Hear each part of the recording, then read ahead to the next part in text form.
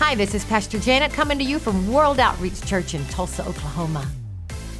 God desires for you to be filled with His presence from the very top of your head to the soles of your feet. Fingertip to fingertip and wall to wall, God wants you filled with Him. And He wants His presence flowing out from the very core of you.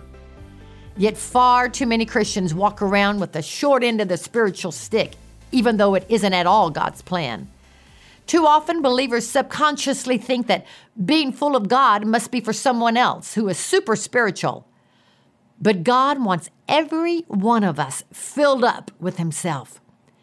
Instead of walking short on His presence, you need to be filled throughout all your being unto all the fullness of God, that you may have the richest measure of the divine presence and become a body wholly filled and flooded with God Himself. That actually is Ephesians 3:19 out of the Amplified Version. You should overflow on people everywhere you go. Every one of us should be so full of God that He oozes out of us daily. We should be filled to spill. The Apostle Paul told the born-again, Spirit-filled believers at Ephesus, "Be not drunk with wine wherein there is excess, but be filled with the Spirit." The literal Greek says, be being filled, which is present tense. So did Paul mean believers should get filled with the Holy Ghost and relax for the rest of their lives? No, he told them to be filled, keep being filled, and do whatever it takes to stay filled. The Bible tells us the same thing today. That's why even in this hour, God is sending out a wake-up call to His church.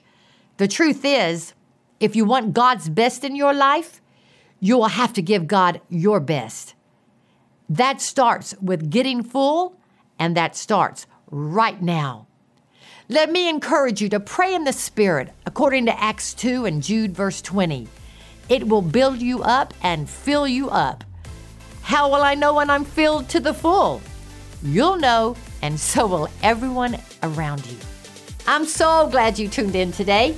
If you're interested in a copy of my devotional, The God Life, go to our website, woctulsa.org. Join me again tomorrow as we find out more of how to live beyond the ordinary.